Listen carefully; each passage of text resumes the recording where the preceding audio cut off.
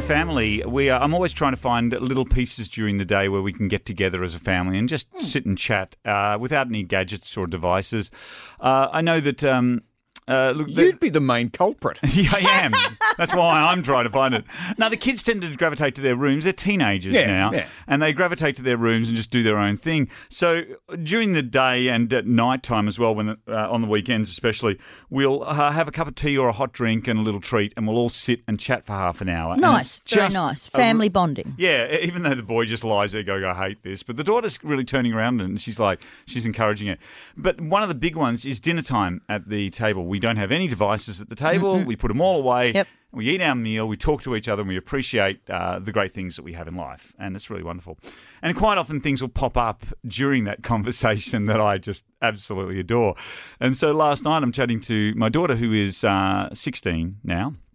17 soon in December. But she was chatting and I was saying to her, I said, how's school going? Yeah, pretty good. I said, you're doing block exams at the moment? Yeah, they're fine. They're tough, but, bloody blah. I said, have you got any tomorrow? She said, no, tomorrow I have a day off. I said, you're staying home because they are allowed to. She's in year 11. And she said, no, I've got to go. I'm finishing my survival course, my course on, how to get through high school? No. How to get through a dinner party with you? Yeah.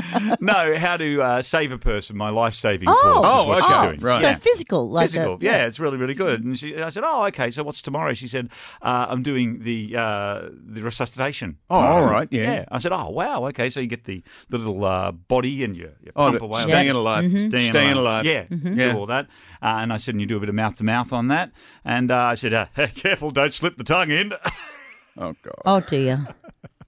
To which she looked at me because she understands my stupid sense of humour and she goes, my only disappointment is that my first kiss will be with a dummy.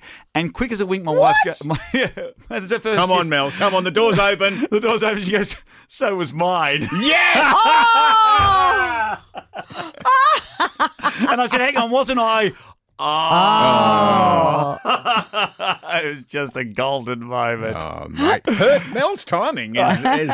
It does make me wonder whether the women conspire against me. No. Look, I got to tell you, that was a pretty obvious timing. It was with you. And they're looking at me going, oh, but I'm going back to first kiss.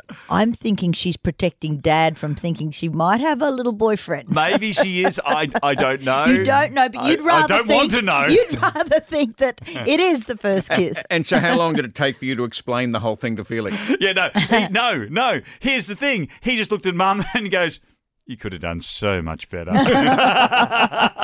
She said, yes, I should have married that resuscitation dummy. Well, at least he's permanently employed. Anyway. Mel could have married the dummy. Yeah, that's right. Oh, that's right. She did. Hilarious. Laurel, Gary and Mark. Classic Hits 4KQ.